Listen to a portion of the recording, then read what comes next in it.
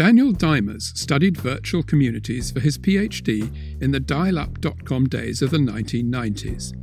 Now, as a fintech strategy consultant, he advises some of the world's biggest corporations on policy issues around Bitcoin and blockchain. Daniel spoke at CoinGeek's London conference in February. It was a chance to combine his community's interest, meeting the Bitcoin SV crowd for the first time, with his blockchain expertise, where he's focusing on moving real-world applications on-chain. I wanted to hear Dr. Dimers' take on the behaviour of real and digital communities and how BSV should sell itself to big business. You're listening to CoinGeek Conversations with Charles Miller. So Daniel, thank you very much for doing CoinGeek Conversations. Thank you for having me. Before we get to the world of Bitcoin SV, dive back into your own history a little bit, because your early involvement with technology and communities, with virtual communities, and you were studying that academically. Yes, so I started in the 80s in 8-bit computing. So I was a coder in the Commodore, 64 times. And these were already virtual communities because you were interacting through servers internationally with other people. I then tried out online multi-player like games that came before the internet was what we know it with HTML, etc. And then I started looking at this academically. So I wanted to research how do virtual communities constitute themselves, how are the dynamics, and how do you develop trust. And when I did a PhD on that, I actually found corporate sponsors or corporations that were also interested in that topic. For example, they rolled out knowledge management systems and they found that people from, let's say, Japan, Switzerland and America, they don't interact with each other as much as they like because, for example, the virtual community was not embedded enough. And so I really researched that. It was a big passion of mine. Looking at the parallels between that and where we are today you're a strategy consultant working with big financial companies. Is there a parallel in terms of there's some weird stuff going on with this Bitcoin thing, whatever that may be, and big companies feel that they need to understand it and make sure they don't miss out on something? Yeah, I think that's a fascinating thing about the blockchain ecosystem, so to say. I mean, there's a lot of communities. They constitute almost like tribes. They interact with each other. And at the same time, corporates are a bit at the loss, right? They're looking at this. It develops next to them. And they wonder, what is all this happening here around them? At the same time, of course, digitalization for corporations is quite a complex thing. It's, of course, not just blockchain. At the same time, they're looking at AI, they're looking at other technologies depending on the industry, drones or robots or AR, VR, augmented reality, virtual reality. So it's actually it's quite a task, right? So in the boardrooms today, the heat is rising because the exponential technologies are just coming with a full force and it's getting rather faster than slower. So going back to the virtual communities and the corporate interest in that, would it be unfair to say that didn't really go anywhere? Yeah, that's true. I mean, that was, if you remember, this whole knowledge management lore and narrative that was very strong in the 90s, where basically companies said, well, we need to externalize all our knowledge into virtual communities, into databases, and have people basically interact virtually with that. They felt and had to learn that the human element, friendships, relationships, people knowing each other from seeing themselves, maybe having a drink together or sharing a dinner, they still matter and they matter in the corporate world still today, obviously. So I think that was a learning thing that we all went through in the first .com, you could say, craze or hype when the bubble also burst. We all thought back then everything is going to turn totally digital and we'll all be interacting in virtual communities alone. But the reality check came, but today again we're a bit back at this narrative and we're back at the discussions, and I think blockchain is a good example. But even before we leave the community thing, today we have Slack, for instance. True. Which may be more what people might have had in mind for those virtual communities. True. Yeah, like interaction platforms where you can, productively work. Because don't forget, the early virtual communities, they were all very playful. They were circled around the IRC chats, for example. You were just exchanging opinions on a subject. In my research, I looked at support groups of people who had very rare diseases, for example. Mm-hmm. If you're living in the middle of nowhere in a country and you don't know people around you who have that disease, you're pretty lonely. And suddenly there were virtual communities globally where people who had the same disease suddenly shared experiences. How did that medicament works? I'm in treatment, etc.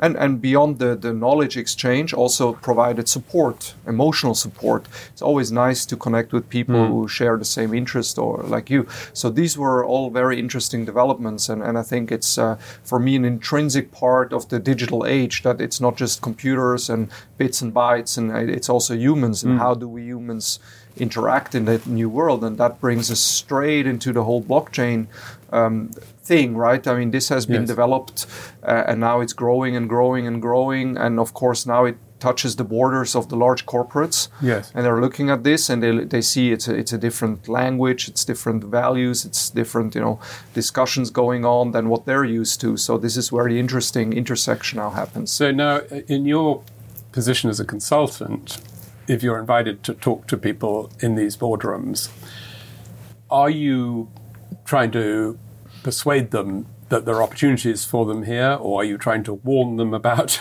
not getting sucked into the hype of it all, or what's the conversation like? Actually, it's a bit of both, right? So first of all, there's always an educational element. I mean, people in boardrooms, they have other tasks and duties, so they can't be, by definition, blockchain experts.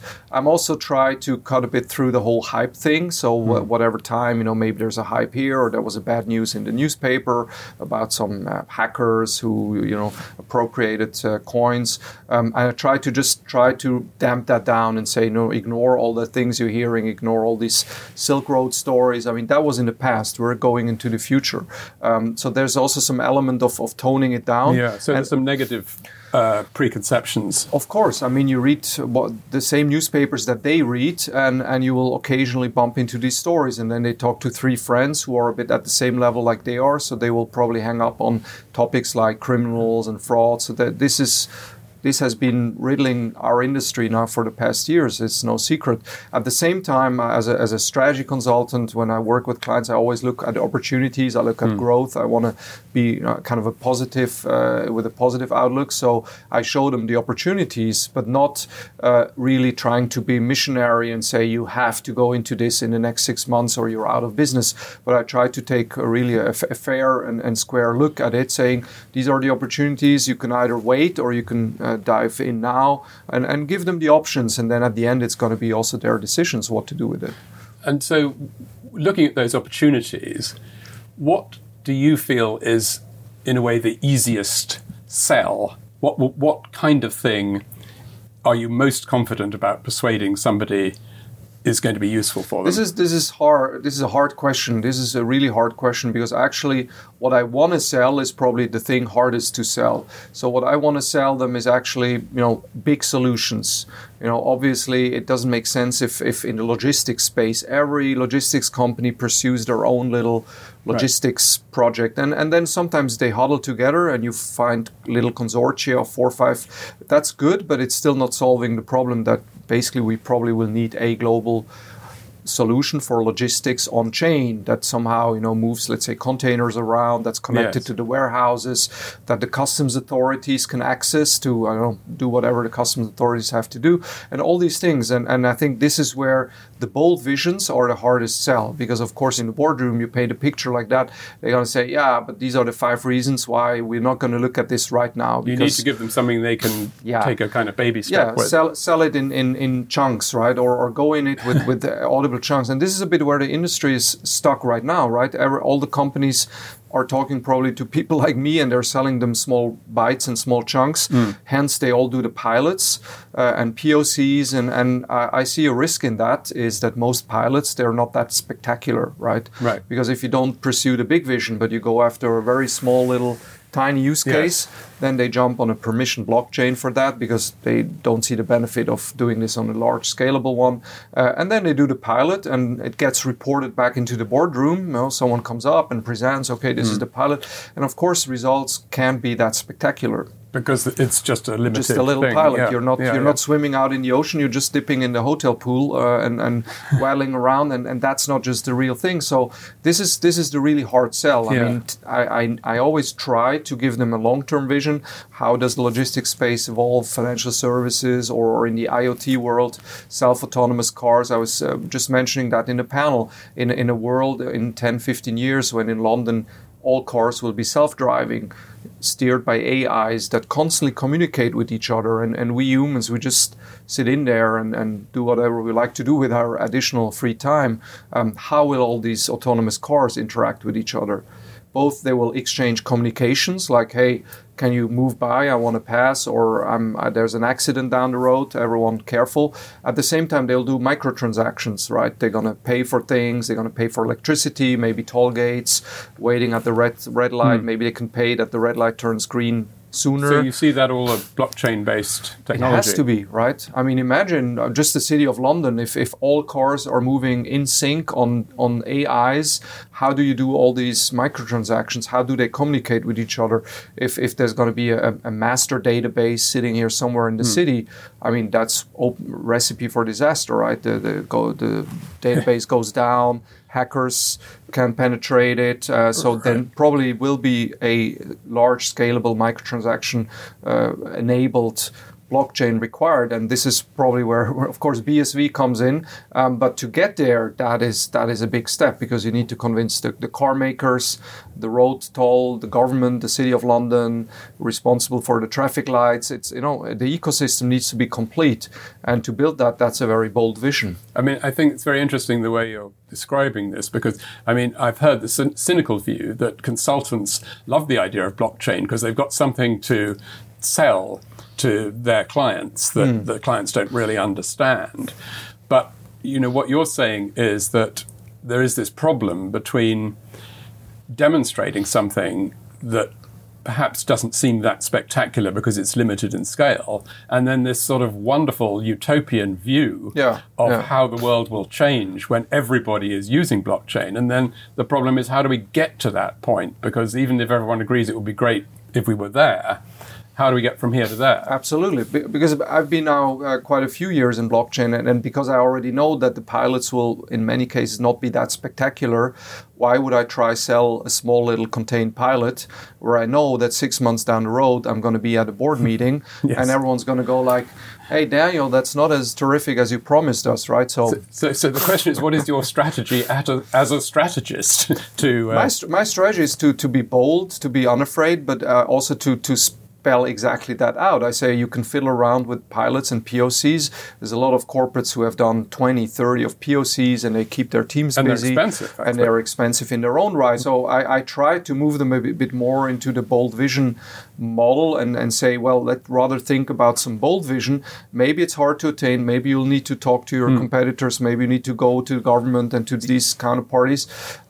But I think that's then something that you can wrap your brain around. So is the bold vision a public blockchain vision? I mean, in the example of autonomous cars in an IoT world driving around London or the world, I don't really think permission blockchain will, who will control it? Is it a permission blockchain by the car builders or by the City of London or by whom? So, I think that is a good argument why it should be a public one, so that all the different participants can plug in, right? It needs to be, in a way, a neutral one, and that is the feature of public ones, rather than built by individual companies. So that all points towards Bitcoin SV. Well, that's definitely a strong competitor, but I'm not that deep in the protocol to really say, well, that is the solution. There are many competing protocols, as you know, and I was referring in my discussion that the ecosystem is very important to make a decision. So just the technical features will not lead the final decision of a board to go for that technology or that technology. Usually they would delegate that to their CTO anyway and tell him or her, you decide which company we use. But it's interesting, because if it's not the technical features, then it's perhaps the reputation of the people behind it and who's backing it and stuff. Whereas the whole point of something like Bitcoin SV is that there isn't a sort of owner to meet and to shake the hand of. True, but I have a very clear view here that something that is completely decentralized and anonymous and there's no one backing it, corporates don't like that, right? Because they want to know there's a steward of the protocol, or there's mechanism built, or there's companies like Enchain where I can go and I find qualified people that can help me with something. If there's no one taking care of it, I mean, it doesn't sound that appealing. This is why Hyperledger and protocols like that are very appealing to large corporates, because they're associated with big brands they already know. They know a lot of other corporates are going down that route, so it is a bit this herd effect. They say, okay, we do the same what others are doing. Nobody got fired for choosing IBM. Exactly. This is the narrative here. But I think in a panel we discussed there's the governance, so they want to know who is kind of behind it, who is in charge. Is this a credible story? Do I have to worry that 2 years down the road, the protocol is going to be completely reinvented and moved from one model to the other? These are all things corporates don't like. They also want to know, is this thing regulatorily appropriate? Will my regulators give me any hard time if I choose like this blockchain over that blockchain? So there's also this regulatory side, legal side, and then they want to see how big is the ecosystem. I think this is also very important, and that's something where BSV has to grow. I mean, if a CEO decides in a pharmaceutical company, all right, let's go with BSV, and then he tells his CTO, hire 5 world-class developers now, or you have 2 months. And then if these people are not on the market, that's a problem, right? I mean, I'm do a lot with work with banks. There's a lot of core banking systems out there in the markets. Sometimes core banking systems gets chosen on the precondition that there's a large crowd of developers and integrators available for that core banking system. It's a chicken and egg situation, though, isn't it? Because those developers with experience are not going to exist unless those jobs are there to be had. True, yeah. But often that's a decision criteria. So not just the technology, but can we hire not just a consulting company or an IT company, because they're going to come and go away. Maybe we want to build those capabilities. That's what I would tell them as a strategy consultant. I would say, don't just rely on external parties. Try to build some capabilities in-house. Have a group be very savvy, hire some certified, if there's a certification, even better, and build those capabilities up. If the market is not there, again, that's a minus, right? They'll say, but if we can't find anyone who wants to work for us on that, we're going to be reliant always on some consultants coming in and doing the work for us, the plumbing. So I think it's a complex mix of criteria. The governance, also of course features for money. So how expensive is that? I think this is where also semantics maybe need to change. If you come to me and you say, well, choose BSV because it got unlimited block size, we can do whatever we want. As a corporate, you hear unlimited, it immediately means, costs probably high and probably too big for what I need it for, right? So a better sell is probably to say, we are very flexible, we can accommodate any size requirement that you want. So whatever you need, we can solve it, because we are scalable. But just saying it's unlimited in a corporate mindset, unlimited is always, that's not right. That's not economical. If I were to ask you to give a kind of school report on how you think the young Bitcoin SV is growing up, what would your assessment be? Well, I've been on many blockchain conferences the past years, and I'm really impressed by this conference. It's very professionally organized, but more importantly, I think the people I meet is quite an interesting crowd, because I see a lot of use case applications. So already startups that have built something that are out there. I spoke to a group. They're building a core banking system on BSV. I think that's very bold and a very interesting perspective, because there's going to be a big need for core banking replacements. There was an interesting, I think, Chronoverse, in the e-gaming industry, where of course cheating and cheaters is becoming more and more critical. And I think the trust layer that a blockchain can provide will be very important here. So I see a lot of interest in, and I have great talks in the breaks. I think the breaks could be a bit longer because it's a great interaction. I'm very, very happy to be here. But as you say, I'm outside of the circle, so I'm still learning, right? I'm diving into it and learning about the people and the protocol. But you're going to leave here, and the people you interact with in your consultancy work, you're going to be potentially saying BSV is an interesting area to be looking Definitely, yeah, no, definitely. I mean, the features of the protocol, I think they point absolutely in the direction that I'm think is going to be important. You know, large applications, not small. Also the reliability of the protocol is very important. And of course, the ecosystem needs to grow. So it's time to build, but at the same time, I think that's the motto of this conference. It's also time to grow and also time to engage with corporates. I think it would be a bad strategy for the BSV community to just now go down, let's build a lot of different apps and dApps and tools and then hope that corporates will discover it on their own. I think corporates don't operate like that. They're not going to scout you have to engage them. You have to go to them and say, look, what are your 3 biggest problems that we can help you solve? We got the technology, we got the builders for it, we can co-create, we work together with your IT people and there's knowledge transfer happening. That's the strategy I would pursue to really engage early because there's also a time clock ticking here. I see now all corporates dipping their feet in the pool, doing pilots here and there. Some have already built quite sizable blockchain teams up. And if you now wait too long, let's say 2-3 years before you do the big marketing and go to market and roll out, it may happen that on many requests to corporates, they'll say, oh, thank you, but we're already built on this or on that platform. Yeah. It's already done. I have a team of coders here and I don't need another one. So I think there's a timing issue here. And my advice outside in would be to also go and engage companies very early on, even if maybe not all the apps and dApps are ready and maybe not all solutions are here, but co-create them because by engaging with large corporates particularly, you will also see, where can you help the most. Yeah.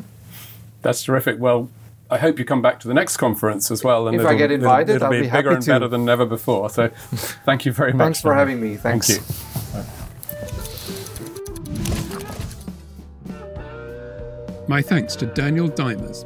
And we had no idea when that conversation was recorded back in February just how relevant virtual communities were about to become. I hope everyone is keeping well. Please join me again next week for another CoinGeek conversation.